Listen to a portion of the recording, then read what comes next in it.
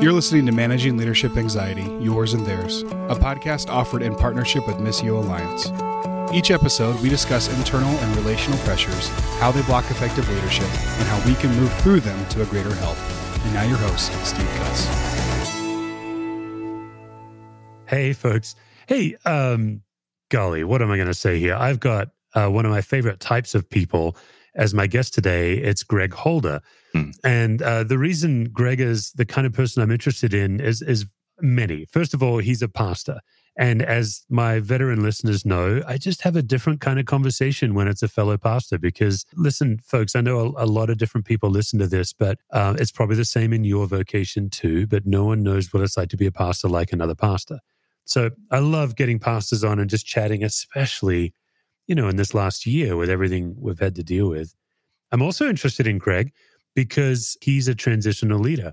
He came into a young church plant. He did not plant The Crossing, which is a church in the St. Louis area, but he came in and over all these years, not just growing numerically, now thousands of people, about 8,000 people, but also growing in complexity. They're a multi-campus church.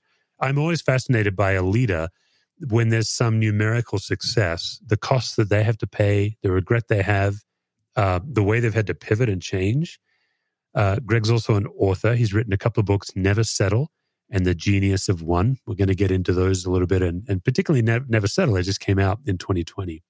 Greg's also part of the Voice Bible, for those of you who love that, but also he's a co-founder of Advent Conspiracy. And I guess because I'm an entrepreneurial kind of leader, I'm always have a soft spot for people who get things going, who see a problem and actually don't just talk about it, but they build a whole thing around it. And our church has been part of Advent Conspiracy. I was telling Greg before we got on the mics, either 06 or 07, we got into it. It must have been 07 because you guys got it started in 06, right, Greg? Yeah, but you were in early. That's impressive. Yeah, let's start there. I'm a white suburban, so-called evangelical. I'm not sure we quite fit anymore what that means, but white suburban pastor looking for something that really makes a systemic difference. And Advent Conspiracy just hit all those boxes. Why don't you tell us about that as we get going? Yeah, well, okay, so it did start back in the mid 2000s, and it was it really came out of a conversation with two other friends, pastors, one in Houston, one in Portland, and at various levels, we would articulate this differently, but at various levels, we would say, you know what, we got to the end of the Advent season, the Christmas season, however you want to call it, and not only were we fatigued, but we were wondering, did we miss it? Did our people miss it? I mean, there was certainly moments of incredible joy and celebration, but there was also this sense of, wow, I'm exhausted. And then we would hear from our folks, not only am I exhausted, but I went into debt. And that can't be how Jesus wants me to celebrate his birth. So the three of us just said, what if we just began to organize some thoughts around how can we, like 4 tenets that could bring us back to, I wouldn't necessarily call it the simplicity of Christmas, but I would say it's the basics of Christmas. And so worship fully, spend less. You don't need me, or your listeners don't need me to explain the vast amount of money we spend at Christmas, often money that we don't have. Yeah. Okay, so the credit card debt alone is staggering. So spend less, give more, which sounds like a contradiction. You just said to spend less. We're saying to give more relationally. So we're acknowledging that this is a wonderful moment and Jesus is at the center of it and we worship him. And why wouldn't we give gifts? We see it in the narrative. What if we gave relational gifts? And so for us, it became a moment for us to teach and challenge and encourage our folks to think differently. You said entrepreneurially. It's a great word for this. How do we think completely differently in our gift giving? So I'll give you just one example. Rather than buy Uncle Murray the vest that he was never going to wear anyway, what if we gave something that celebrated relationship and connection between the two of us? And so the story I always tell was in one of the early days, there was a young man, he was in his 20s, and he gave his dad a bag of coffee beans. Okay, so that's great. His dad loves coffee, but there was a stipulation written on the outside of it, and it said, "Dad, you're only allowed to drink this coffee with me.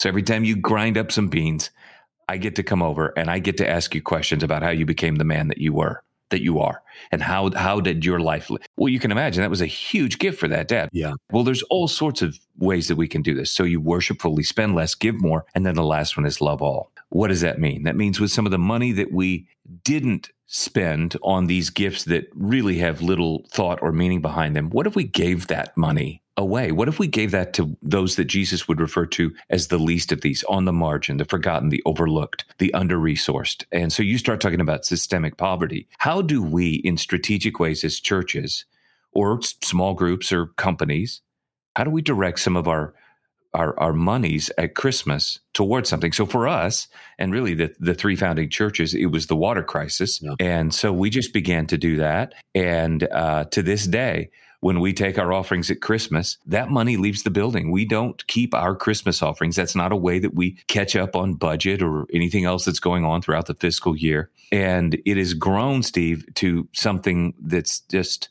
it's humbling and it's encouraging that there's so many people around the world that are saying, wait, we can do this. And it doesn't mean that your kids don't get gifts. It just means we're going to be more meaningful and thoughtful about them. And I'll just tell you this, last thought, children get it before the adults do. When we begin to explain this to churches, they're like, oh, yeah, that's exactly right. Let's do this. Grandma, I want that one gift, but can we give the rest of that money to those kids in Africa that I heard about, or to that family that's down the street, or to whatever? And so for us, it's just been a really sweet, really organic thing. There's no way you can give money to Advent Conspiracy. So we have a website, adventconspiracy.org. You can't give money to us. I mean, the three churches set that up. We do not have that. We're the ones that are funding this, and we just want to be open-handed. You can have whatever we have. Go with it. There's a book out there, but even that, just go with it. Yeah, that's what I love about it. It's just a pure organic movement. We adopted it, so what's that, 13, 14 years ago now. I'd be riffing. I mean, we were a church of 150 to 300 for most of my tenure. Now we're around 1,000, 1,200 or so. We've probably given away $300,000 to $500,000. That's brilliant. Isn't that crazy? Brilliant. And it's beautiful. And it really was the double win. It was the intentionally giving relational time. And then it was blessing. In our case, it's our global partners who are on the front end of global poverty. So now at our church, at least, we have a shopping spree every year. People come grab a tag, and it's specific things for our global partners. And that's so cool. It's a beautiful thing. You know, Greg, I think it's your most recent book, Never Settle, right? Where you really get into some of the malaise of modern Christianity and just the idea of making a difference. And you really tackle the cliche. Like there's, how do I word this? I'm famous on the podcast for wording the most convoluted question possible. So thanks for bearing with me on this. But it feels like consumer Christians, we can consume anything, even things that are good, like making a difference. Right. Just talk to us about the book and your heart behind it, and what the Crossing is doing for the least of these in your context. Yeah. So wrote the book before the pandemic, obviously, but looking back, it's like God was preparing us for these moments where, you know, whether we like it or not, in some ways, we seemed to have disengaged from each other and from the world. And some of that was required. I understand. I'm not getting into, you know, what should or shouldn't have happened. What I'm saying is that we all have experienced some level of isolation. And one of the things one of the points that I make early on in the book is that there's a sort of a natural reaction for Christians, I think, and actually for anyone in this divisive world, to pull back and say, "Wait, I'm not going to risk. I don't want to risk rocking the boat. I don't want to risk being the next target on social media. I don't want my Facebook page to blow up with ugly things." However it is that you live your life, there are these moments where we might tend to retreat. We might tend to just pull back inside the castle, pull up the drawbridge, and whatever your thought of the end times is, you're just going to wait until it all falls out. But I'm just going to huddle up with a few people that love me and love Jesus, and that'll be it. And that's simply not what we're created to do. In fact, I think it's one of the reasons, Steve, that I am finding, I'd love to hear your opinion on this, but I'm finding that even in this isolated, disconnected time, we still are dreaming and imagining and longing and planning even for ways to get back together. And I think that's because that's who we are. It's baked into our DNA. We are relational animals because God has made us that way. He made us for relationship. Well, I think the other part of that is this. It's not just for us to engage each other and to enjoy relationship. I think if I could sound like a pastor now, since you said I'm a pastor, I'm going to go on ahead and go there.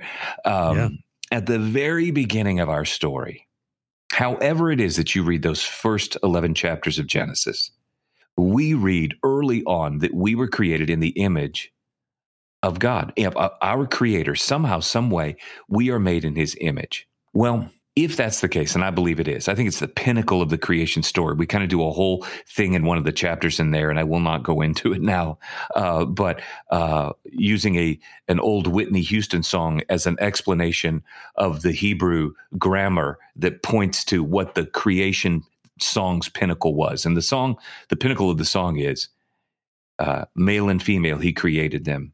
In the image of God, He created them. So you and I are made in the image of God. That means we were made to make a difference. And so there's a reason that at our core, we dream about, well, what can I do to make a difference? Well, what would make this different? Well, I think there's a reason that we get unsettled about things that we see, or we get disturbed by this or that. We may not agree on how we are to address things, but I think at the core of it is this hardwiring into us that we are made to make a difference. So I kind of goof on myself and say, this is not going to be one of those cheesy self-help books. You can put your mind to it and come on, gosh darn it, let's all get out there and make a difference. That's not it. We don't need more. I think the term I used in the book was quasi-spiritual claptrap. We don't need that. But I will say this, it's in us, and we're made to actually engage this world and to make a difference. And I don't think until we get our hands dirty and our hearts softened, until we open our eyes to the whole story around us, I think there is an incompleteness that many of us sense rumbling deep inside. And so this is the way forward, is that let's vow that we're not going to settle. Let's look at some of these things. For the rest of the book, what we do is we just begin to talk about very practical ways that you and I can take steps to reengage the world and to actually move the needle a little bit. Because to be honest with you, there's a lot of despair right now. And I think people are buying into the lie that, well, it's just not, it's just never going to get any better.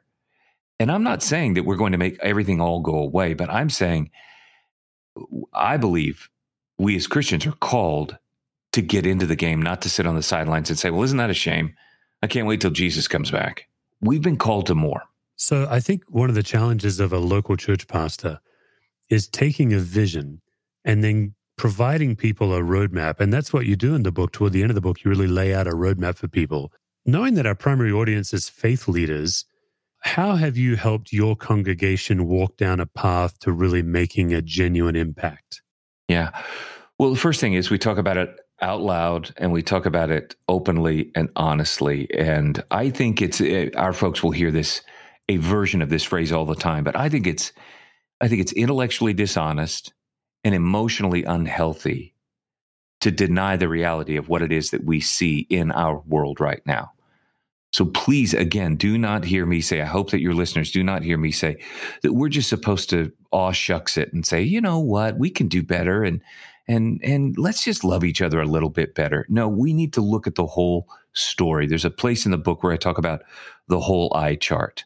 Some of us will tend to look at the injustices of the world and the pain of the world, but we forget the other side of the eye chart. We forget the words of restoration, words like hope, words like forgiveness, words like, and then there are other people on the other side who will say, well, yeah, we just need to be hopeful and think good about things. No, you've got to see the whole eye chart. When I begin to see the whole eye chart, now these problems aren't theoretical. Now when I hear topics about online bullying, I've got the name of a seventh grader that's just getting pushed around in the most ungodly, and I mean that word in a very specific way, ungodly manner. When you hear about the evils of sexual harassment or sex trafficking or any number of other of these darknesses in the world, when I am close enough to something that there are names and faces and stories, now I'm seeing the whole eye chart. But I can't stop there. I can't just say, oh my goodness, look at how difficult and how divided and how in some cases dark the world is. I can't just do that. I must also look to and cling to the promises of God when he says, I really am the sovereign one and I really am still working in this world and your prayers really do still matter. And in the words of Walter Wink, history does belong to the intercessors. So let's intercede. But now let's get out there and let's get our hands dirty. So we try to intentionally articulate both sides of this. Our folks are not just going to hear the let's go get them rah-rah speech, nor are they going to hear, wow, the world is falling apart and going to hell in a handbasket. We need to look at the whole story of reality. And I think if we live in that tension, the scriptures do a beautiful job of helping us to navigate that, because we see it on every page, this tension between this is the hope of what God has made for us, and this is where we need to be going, and the reality of our fallen world and our own fallenness. And so I just love how honest the scriptures are. And so that's what drives us back in to the Word. We begin to look at those things. And then from there, concrete, real time, let's take a risk steps. I mean, Advent Conspiracy would be one we took all those years ago, but concrete, real steps. Let's try something. And if it doesn't work, let's try something else. But I think, Steve, and this might be, I know this is a familiar way for you to think, but you have to get underneath this at a personal level. We cannot just talk about these things. I can't just talk about these things theoretically, and I certainly can't just talk about them from a platform or corporately. I have to begin to say, God, what is it that you're saying to me, and how am I to live intentionally? I think intentionality is a big part of this. Yeah, I love what you pointed out about, if you know the names and faces of people who are, that changes you. Because I do think, Greg, this is like, as I coach pastors and welcome pastors to our city, we get a lot of, we're an unchurched city, so we get a lot of church plants showing up. Yeah. They feel so overwhelmed by the task of planting a church or getting something established. I get it, that they don't know how to find the time to address the chronic needs of their city. And they also don't know why to do it. They don't see it as connected to the gospel. It'd be really neat just to hear one or two things that your church does in your city to make a difference in the chronic needs of your city. I'll give you a couple that have been important to me really for a number of years now, but we are trying our best. You mentioned being a suburban church and a church blessed with a certain amount of resources. Steve, we would fall into that category with you. Yeah. But what we have tried to do, and I'm so grateful that this starts at top leadership all the way through. So I'm talking about board of directors, senior leadership, pastoral staff, managers, doesn't matter. There's this sense that it cannot just be about us. I think one of the things that we feel really called to embody, and as soon as I say this, I could give you 1,000 examples of how we have failed at it, okay? So let's just say that up front. But the first book, this idea of the genius of one, on the worst night of Jesus' life, the night he's betrayed, someplace between the upper room and the Garden of Gethsemane, he prays. And in John 17, we see his longest recorded prayer. And in that prayer, he prays for himself. Many of your listeners will know this better than I. But he prays for himself, he prays for his disciples, and then he prays for those who will come to believe, which, as best I can tell, is you and me. Yeah. What does he pray? He doesn't pray, Father, may they be really clever. Father, may they come up with the best darn ideas for growing a ministry ever. May they be cool or popular, or may they win all the theological debates. He says, Father, may they be one as you and I are one, so that the world will know. And I know there's so much to this, and there's a complex way that we need to address the world. But at the end of the day, if we are not reflecting that Trinitarian love, that love that flows between Father, Son, and Spirit, then we're missing the power of what Jesus was praying for us. So that's a pretty big preamble. What we're trying to do is to reflect that oneness in a variety of ways. And one of the ways that we see that happening is to partner with other churches, particularly churches that don't look like us, churches that don't have the resources like us, churches that are not in parts of town that we're in. I know that's not a new thing. Churches do this all over the country. I'll just give you the example for our church in North City of St. Louis. It's really one of the difficult parts of our town, highest crime rates.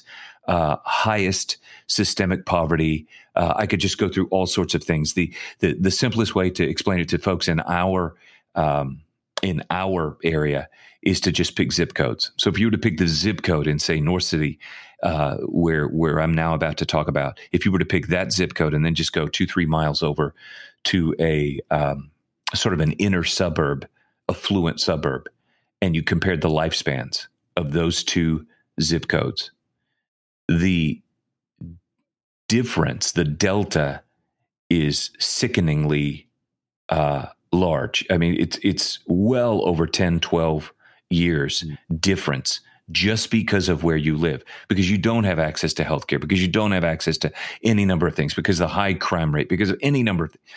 What are we going to do to partner with people? Well, so we've come alongside several churches and feel blessed and honored to mentor and to learn from, be mentored by many churches in that area. But there's one pastor that we have developed a long-term relationship with, several pastors, but I'm going to single out Andre now. And in an entrepreneurial way, Andre, as a pastor, has continued to build bridges in that small church. They have a development corporation where they are now reclaiming houses from out-of-town slumlords who do not care at all what is happening in North St. Louis. And I won't mention the cities where they're from, but Andre does. And these are people who I just see them as robber barons. I don't know any other way to put it, Steve.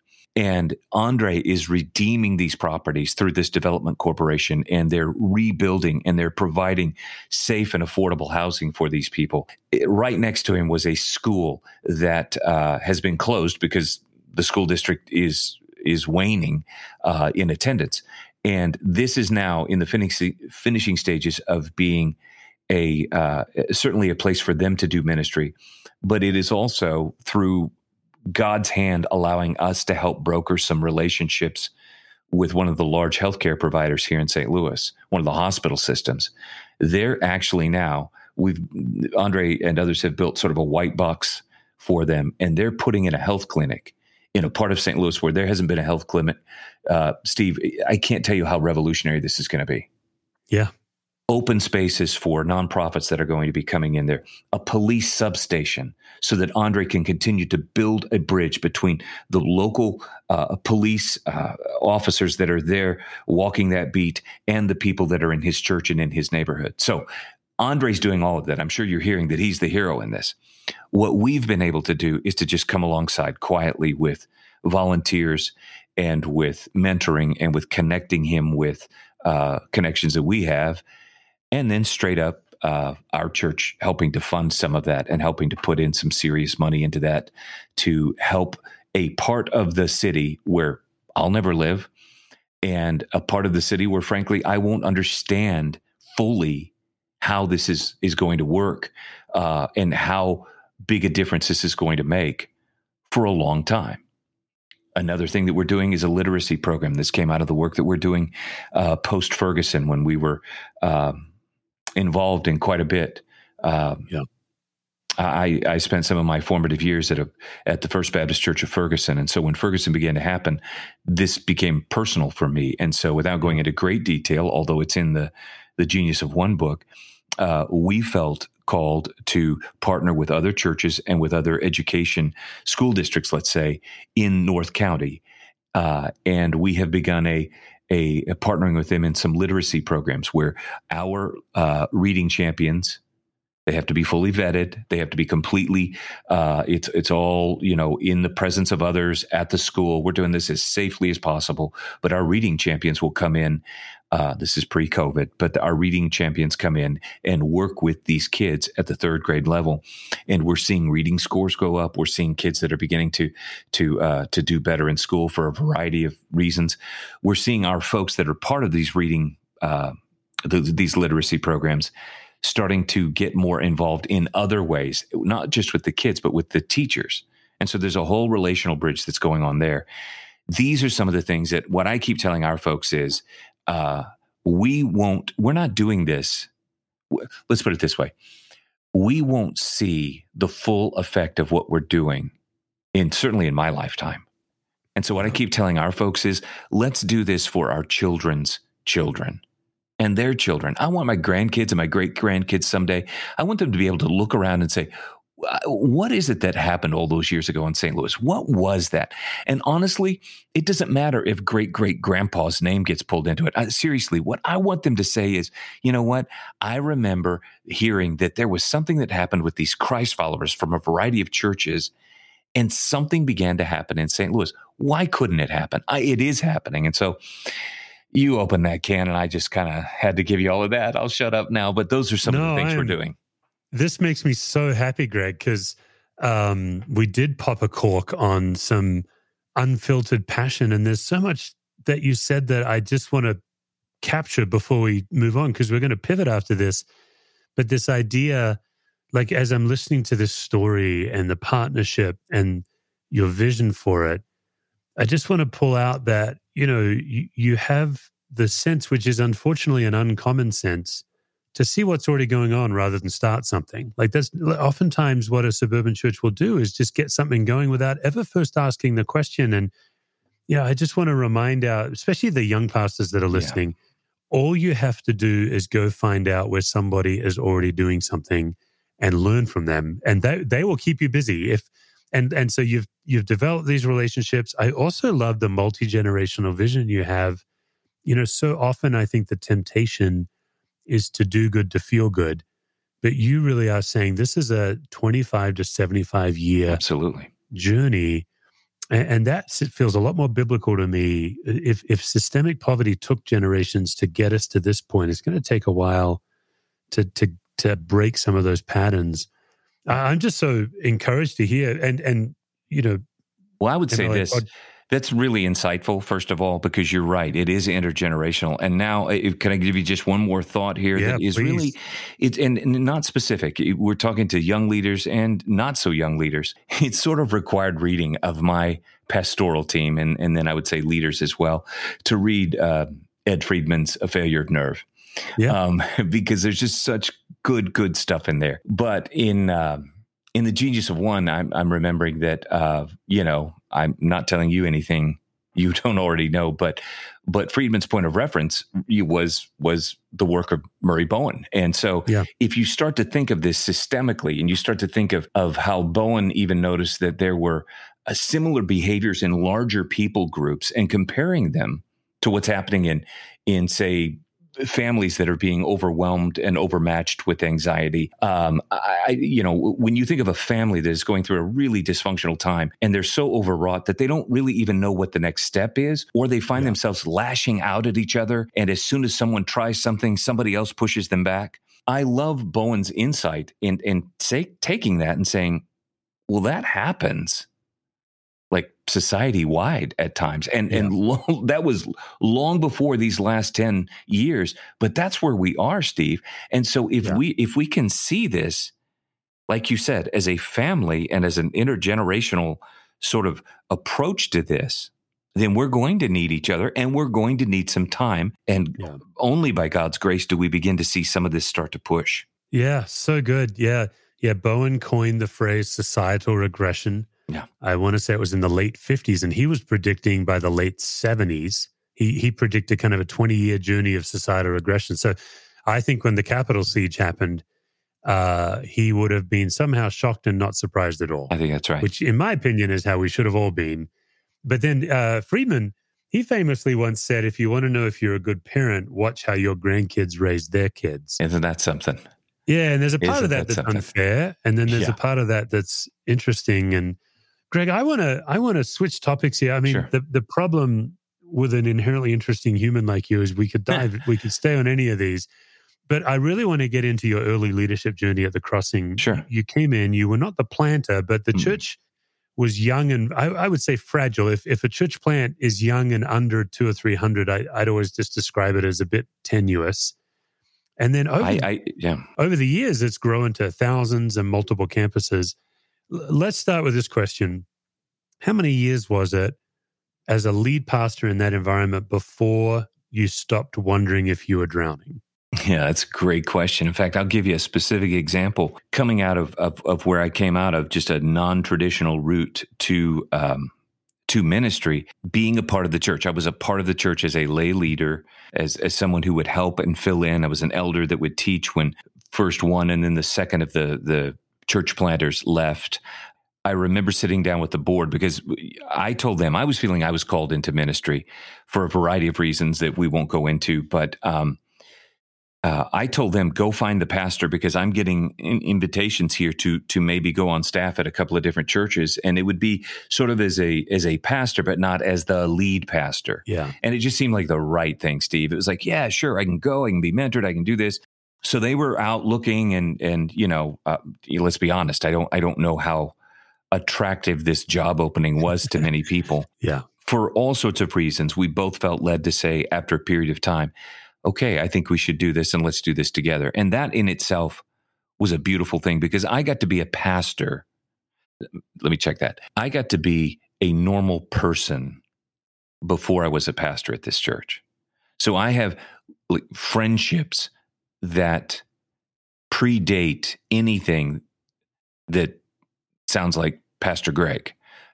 These are people that, they're just not that impressed with me, and they're still not. And I mean that in the best of ways. They love me, but it's not like there's nothing there but just a true relationship. Well, I remember at the first board meeting where we were just talking about, okay, we're going to do this. And this is pretty much a direct quote. I can tell you exactly who it was that said it. He said, Greg, before you say yes, you need to know we're pretty sure we can pay your salary through the end of next month. So that's fragile. Yeah. And we immediately said, hey, you know that office space that we're renting for these 4 staff members that we have, we're going to start working from home. How about that? Because I think I'm going to go out on a limb and say they would rather put food on their table than have an office. We can do this from home. And so we began to just make some of those hard decisions. We began to sort of pull back in on some things. But there was a defining moment, Steve. It's actually in one of the books, but there's a defining moment where we were supposed to have a service at this. We were at this community theater at a local YMCA. I want to say it had 350 seats in it. Obviously, there's no way we weren't even going to come close to filling a third of that on that particular day. I just said, could we, before everybody gets here, could we just get enough chairs and put them like on the stage? Because it was a community theater, so it had a little formal stage. Can we just have everybody on the stage? Let's not kid ourselves. We're BBs rolling around in this box. And so to just keep doing it this way, it's not going to work. And so that night we worshiped, I opened God's word, but then in essence, what we did was kind of a gut check of why are we doing this? And I began to hear stories of people saying, well, I tell you why I'm doing it. I'm doing it because we were in a really bad patch with our marriage until we hung in there and you guys hung in there with us in this small group. Or, hey, I said no to a job in another city because I believe God's going to do something here and I want to be here when it happens. Hey, I came to Christ here and I don't know what would happen if you guys hadn't been here. There are other people like me. And so it was a gut check where we looked around the room and said to each other, okay, no guarantees, but I guess this is the hill we're all going to, if we die, we'll die on this hill. Yeah. And Steve, that was a defining moment for us that we went back to for a long time to get to your answer. From a leadership perspective, I came on in the month of August.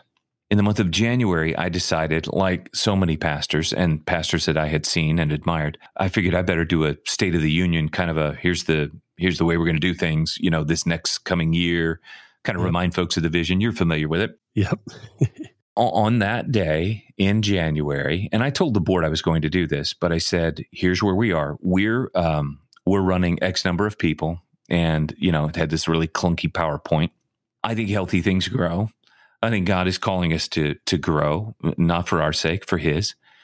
I think we should be able to grow by 30% this year. That's a really healthy growth. But guys, hang on to your hats. That means by this time next year, we're going to be averaging 260 people. The rest of what I'm going to tell you is we've been at this a while with the church planners that did this before. We've turned the core over. If we're not running close to that or over that by this time next January, I just want to respectfully say to you, you probably should dismiss me as pastor. And I want you guys to just think about whether God is wanting this to be a church or not. There's no shame in this, but I think we should just put a mark on the wall and see what God says. So I put kind of put myself on I put myself on the hook there and said, let's see what this is. And you can imagine the story is that God began to do some really sweet and beautiful things, not because of me, but because of the wonderful team that just organically amassed around me, that God brought in, of volunteers who were doing things that, they should have been paid for. And we all know that routine, but it was just a beautiful thing that happened over that year. And sometime long before that next January, we blew past that. And that was probably the time that I said, okay, I don't think we're, your word, fragile or as fragile anymore. Yeah. And here we go. Yeah. And so obviously you've navigated so much change, as a church grows. Tim Keller famously has a PDF that I think we've all read on how churches change as they grow and how we have to adapt as leaders. Yeah. What has been one of your more painful leadership growths or lessons through all of that change? What's been a difficult thing that you've had to embrace? Not everyone signs up for the long haul, that not everyone sees the vision that you see, that not everyone agrees with the vision, that some people, as much as you thought you were saying it clearly, that some people came in with some preconceived notions, or maybe I didn't say it clearly enough. And somewhere along the way, there was a pinch point, a defining moment, a clarifying event where we said, no, this is what we're going to be about. And those people are, oh, well, then I'm out. Yeah. And your heart breaks. At least mine does. And I'm absolutely willing to admit that some of that has to do with my own personal insecurities of, well, wait, are you saying that's about me? Or, right. And you just go there and it breaks my heart. I see it now, Steve.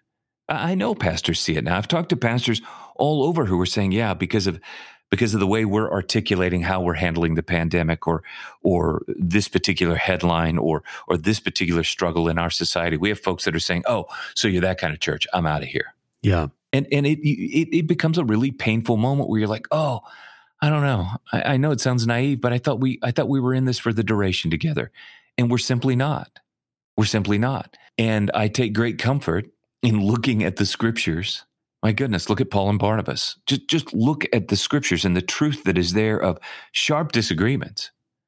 And we don't even know like the words that were said between those two. Right. But they weren't doing ministry together anymore. Now, I also take great comfort that Paul mentions Barnabas later, and certainly his own reconciliation with John Mark. So those are the tough moments for me, Steve. I wish I could say I don't take those so personally, but I think sometimes I still do. I actually think it helps to hear that you take it personally, because I think most leaders are hoping we grow out of that phase, and rather than just learning how to cope with it. So it raises two things, Greg. The first one is, why do you think pastoring is so personal? Like I think we all, those of us who are lead pastors, we all struggle with identity, church health, people leaving, and our well-being. It's all kind of wrapped up. What's your take on why that is? Yeah, I think you nailed it when you mentioned the word identity. I think that is the struggle of the day. I'm talking to our pastors all the time about their own identity and what is it wrapped up in. And I don't care who we are, there are moments, and depending on your family of origin story and depending on the time of day or what you had for breakfast that morning, you are going to be susceptible to these thoughts, to these fears, to these old tapes that play in your head. And I think identity is really at the core of it all. If I am not coming back again and again and remembering that I am both broken and beloved, and I have to live in the tension of those. I am the broken and beloved. I'm not just the one, I'm the both. And from there, God's grace begins to become something that is profoundly real to me and not just something that I preach about. Yeah, which is a unique challenge for pastors, is to feel, That's it. But if I forget that, if I drift from that, I get in trouble really quickly. I think we all do. I think I could give you 1,000 different scenarios that spin out of us losing sight of our true identity in Christ. To me, that's at the core of it all. I don't know if that answered your question or not, but for me, it really does. That's what it is. The surprise for me is that it's not a one and done thing. I I'd like to think that, okay, I got my identity established and now here we go. But it feels like it's just a constant challenge. And that kind of brings up the other side of what you're talking about as I'm just listening to what you're saying, the challenge for pastors to find life-giving friendships. Mm-hmm. I know so many pastors who are desperately lonely. What have you done that's cultivated friendships in your life? Yeah. Well, let's go on ahead and just say one more time that I think I'm at an advantage in that I had some friendships, core friendships, that predate my being the quote pastor here. Yeah. And so I know full well that that's just, that puts me in a different category, and I'm grateful that I have those friendships. But I do think that we have to get to a place where we're willing to risk, and that is a big deal as a pastor. And I'm not saying that we are foolhardy about the people we invite into our lives, because those are some of the heartaches too, right? You invite even fellow pastors on your team and fellow ministry leaders in, and those might be some of the deepest heartaches when it's like, golly, seriously, yeah. How did that happen? How are we not seeing this together? Or how did you make that mistake or that decision? So I'm not saying that this doesn't come with risk, and I'm not saying to just throw yourself open to a number of people. What I am saying is that it's essential. And so for me, it's often one of those things where I'm not saying that my wife and I have only couples friendships. I'm not saying that. But I am saying because of her, because of who she is and because of her intuition and her spiritual discernment, let's say, we can often comment to each other in the middle of, say, a blossoming friendship. We can comment to each other about, and even say it out loud, I think we're taking another step with them. I think we're allowing them into another layer of our world or of what we're struggling with, because we don't lead with that. If we're having dinner with some folks, I'm not going to say, hey, let me tell you, we don't lead with that. But I think it helps for Robin and myself to say these things out loud to each other and go, you know what, I feel like I'm inviting so-and-so in at a different level. But Steve, I will go on ahead and say those kinds of friendships, I don't think you have 15 or 20 of those relationships. My prayer for a pastor is, can he have 3 of those relationships? Yeah. I feel blessed to have maybe a handful more than that. But I don't want any pastor or any leader out there to go, oh man, how am I going to find a dozen people that I can do that with?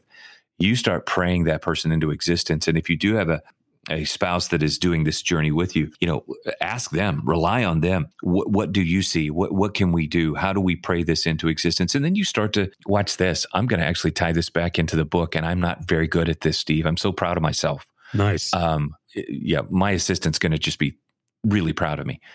But the whole idea of biblical hospitality, I think it's a lost art form, and I think it's going to win the day, Steve. And biblical hospitality begins to create the space for different kinds of relationships to maybe take root. Now, I'm not saying that, we don't have to go into really all of what that means, but when you understand what biblical hospitality is, it's not cucumber sandwiches and tea on fine china.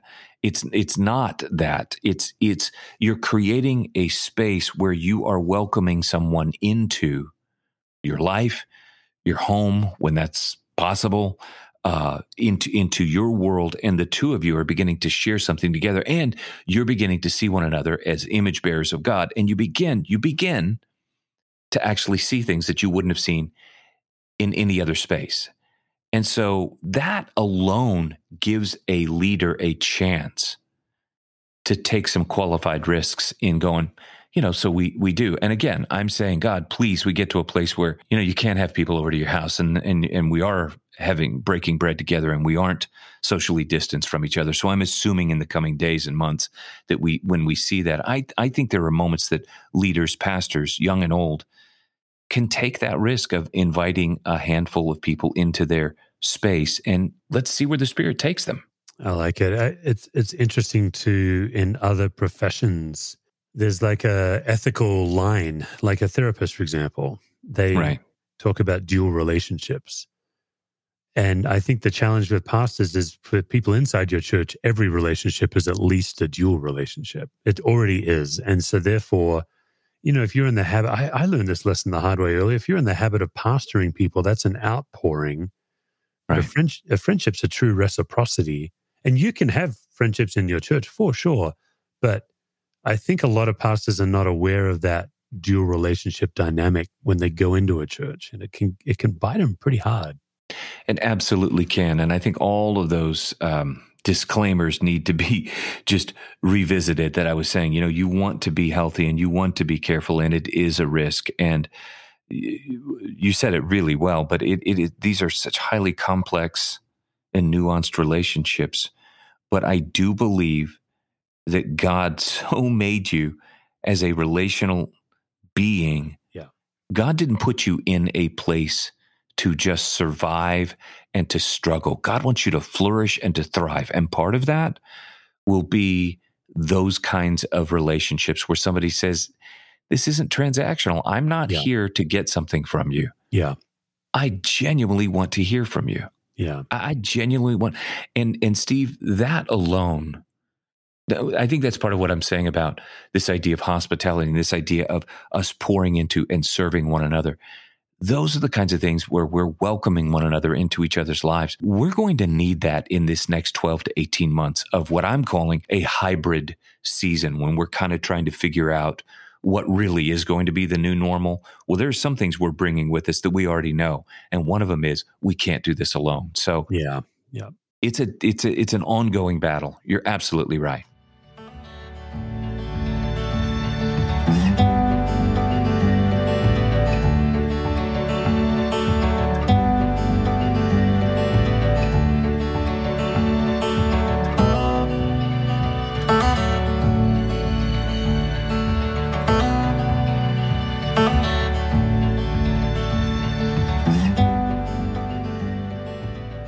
All right, friends, maybe you're a first-time listener. Hey, welcome.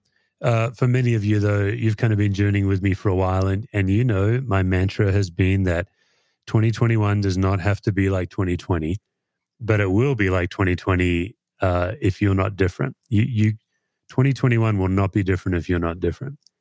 I learned this the hard way, in the emergency room when I was a chaplain. Someone would come in on a gurney. They were in a car accident, and then a couple of minutes later, the family would come in. And of course, the person on the gurney, that was my congregant as a chaplain, but that was also the doctor's congregant. And my main congregation was the family. And what I learned really quickly is whatever condition the family was in before the accident was exposed by the accident. And that's my take on 2020, folks. Like, men or women, if you're a faith leader and your soul is running on empty and you are barely getting by, 2020 didn't cause that, it exposed it. And I don't say that to make you feel guilty. I don't think guilt and shame have any help in this. I just say that to say, can we get real and say that if you don't intentionally do something different, nothing's going to be different about 2021 for you. 2020 brought a lot of pressures to a lot of people, but it comes down to your identity in Christ, your soul health, how intentional you are about taking care of yourself, letting God take care of you. So, as many of you know, in January, I launched Capable Life. CapableLife.me, the first three letters of capable is CAP. It just reminds us that it's all about learning how to be calm, aware, and present. And there's just a whole slew of tools. If you've read my book, listened to the show, Managing Leadership Anxiety, all those tools are on Capable Life. They're all in little 10-minute videos. There's a confidential forum. You would not believe what people are sharing with each other on this forum because they know it's a safe place to be real and be seen. We do monthly Zooms with coaches. We do masterclasses. And you can join for less than $1 a day. You can join for a month and just do a trial. I don't do free trials. I used to teach guitar, and when I gave guitar for free, no one practiced. And when I charged them, everyone practiced. So this may sound weird to you, but I don't do free trials. You can pay $28. You can join for a month. You can cancel if you don't like it. Now listen, I'm the world's worst marketer, because there's a lot of different tools that can help you. Capable Life's just one of them. So join Capable Life, don't join Capable Life, whatever. Just do something different. But if I can help you, CapableLife.me, you can sign up for a month, less than $1 a day, and get some relief. And so with that Greg, we invite you back in as you bravely endure what I know you have been fearing, even leading up to the interview, the gauntlet of anxiety questions. I've let this interview go a little long. I've just been so fascinated by so many of the things you're saying. So I'm just going to ask you 4 questions as we close. Here's the first one. You've mentioned family of origin a number of times. You've mentioned Bowen and Friedman. You're obviously well-versed in family systems theory. What family traits would you say have been an asset in your leadership? And maybe what's one that has gotten in the way? Okay.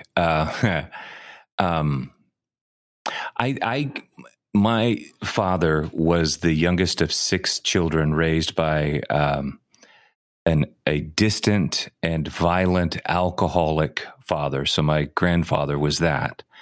I did not know him, but and he died early in my life.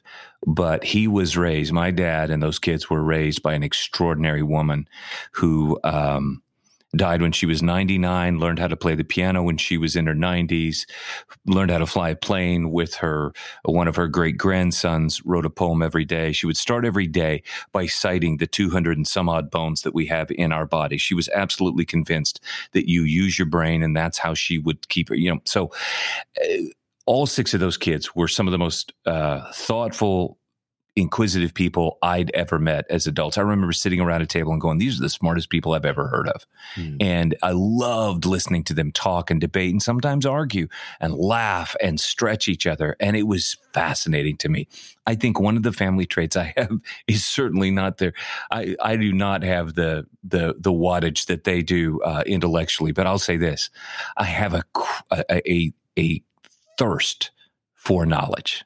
I have a thirst for understanding and learning and picking things up. And so I think that's a family trait that has served me well, particularly in these weird, strange times where everything seems to be changing. I would say, here's a shocker, I would say that the underbelly of that same trait ends up getting in the way. Okay. So if I'm somebody who thinks that I've learned something or that I know something, there are times that I've really had to check myself and say, A, I don't know everything about that topic, and B, the opinion that I have that in my mind seems very obvious, that is rooted in some knowledge that I have, isn't all the knowledge that there is about this particular issue or this particular topic or struggle or whatever. And so I hope, Steve, over time that I'm learning to say 3 really important words, which at first were incredibly painful for me to say, which is, I don't know. Yeah. I mean, it's just, I promise you, it's a spiritual discipline for me now because of that. That's good. Great. Greg, I think so many of us battle an inner critic, and we can go into voices of condemnation. So I like to ask my guests a fill-in-the-blank question.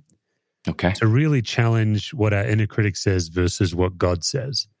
So in your case, what if I were at least as blank to myself as God is? This is going to sound strange, but my first answer is, what if I were at least as confident about me as God is? And when I say confident, I don't mean confident in, I wonder if I can do that. I mean confident in His sovereign hand guiding me through things. There's a, I know that God is sovereign, that God is leading me. I know that at the end of the day, He wins and He gets the last word, and that God's not finished with me. I know that. I know that I'll be able to look back on my life the way Joseph did and say, look at that. What others meant for harm, you meant for good. God, you did it. I know that in a meta way. But there are moments, in the micro moments, where I simply, that inner critic will kick in, and I forget to rest in that, what we were talking about earlier, that identity, that confidence that God is in that moment, which then leads me to either oversolve something, push in too fast, or maybe just catastrophize about something that simply will never happen at all. I wish there were times that I was as confident in how God's going to guide me through this as He is. Yeah, I think you gave us a gift with that answer. It may be that you answered this next question with that. Let's float it and see. Okay. I think a lot of pastors feel a pressure because oftentimes we proclaim something we don't experience for ourselves. We kind of alluded to it in the interview with grace. We proclaim grace, but we struggle. Is there a gap in your life right now between what you proclaim and what you experience? Boy, you're actually right in that my first response is that it's really close to that other answer. And I would put it this way. The peace that passes all understanding, the peace of God that settles in, is present in my life. I want it to be as present in those high drama, wow, that's coming at me really fast, or golly, really? I don't even know those people. Why are they saying that about me on social media or wherever? Yeah. I want to be that, and I don't want to say the word resilient, because I think Paul writes about us being even more than resilient. And I think that would be the gap on the not great days, is that I know that I'm more than a conqueror. I know that nothing separates me from the love of God, and then that situational anxiety pushes in, and that's the gap. And so how do I close that gap? I don't know if you were asking that, but in my head, I'm imagining, how do I close that gap? It comes back to Scripture. It comes back to articulating that fear to someone. It comes back to sharing with one of those friends we were talking about earlier, or Robin, my wife, and saying, this sounds a little crazy, but can I just tell you something that's rumbling in my head? And I'm not asking you to solve it, but I do want you to hear me out. And then speak back to me what I'm missing on this. And those kinds of things help me to kind of deal with that gap. I don't know if that's what you were asking or not. Yeah, that's good. All right, the final question is, John says perfect love casts out all fear. Yeah. In my study of chronic anxiety, perfect love displaces chronic anxiety. You cannot be in the grip of love and anxiety at the same time. So one tends to push the other out. When in your life do you feel most fully and completely loved? Well, I could give you lots of general answers. I love being surrounded by those who I feel the safest among and champion me. And there's a deep laughter, and I look around and I see the longevity of those relationships, and God reminds me that I'm not alone in this. That is often how I feel most loved. But I'll give you one really specific story without going into details. But I remember just one of those flashbacks of your life where you're like, I should have done that differently. I wish I'd have done that differently. And you just get haunted by these things, and you're like, doggone it, I wish I should have handled that differently, or I wish I did this or that. And, it's just those tapes that you play in your head. And I remember sharing that with a leader of an international organization that I'm really good friends with, and just said, doggone it, how do you shake these moments where it's just like, you could have done that differently? And we're not talking about those kinds of mistakes. I want to be really clear. It's not that. It's just one of those things that I think the accuser will sometimes pull up and go, hey, you remember that from, 40 years ago? And she's like, well, yeah, but I didn't. No, that wasn't. And I just remember Mike looking at me, and I just told him, I said, this is silly, but why can't I shake some things? And all he looked at me and he said was, Greg, and this is like a guy I would never have heard this word from. He goes, Greg, you are precious to me. You are a friend. I mean that in the definition of the word. You are precious to me. And that doesn't even compare to what God sees in you. And we're going to keep doing this thing together. And yes, we're going to have these moments. And yes, we're going to keep learning as we go. And it was just this huge moment where I sensed and felt the grace of God at a depth that it's really hard for me to describe, Steve. And it was a combination of vulnerability and God's grace just crashing in my heart. And I felt loved. Greg, thanks for coming on the show. I kind of knew coming in it to be a wide-ranging chat, but as always, just so grateful to hear the heart of a fellow pastor, and to also just celebrate the good work that God's doing there in St. Louis through you and your ministry. I know you're recently a grandparent as well, so you've got a lot of great going on. I really appreciate you sharing your heart with us today. Well, Steve, I appreciate you having me on and letting me just hear from you and have you do your thing of just making me think and pulling things out. And I hope it was helpful for your listeners. And if there's anything we can do to help or to encourage them, we would love to do that. But just thank you so much for inviting me to be with you today. For more resources, visit stevecuswords.com or missioalliance.org.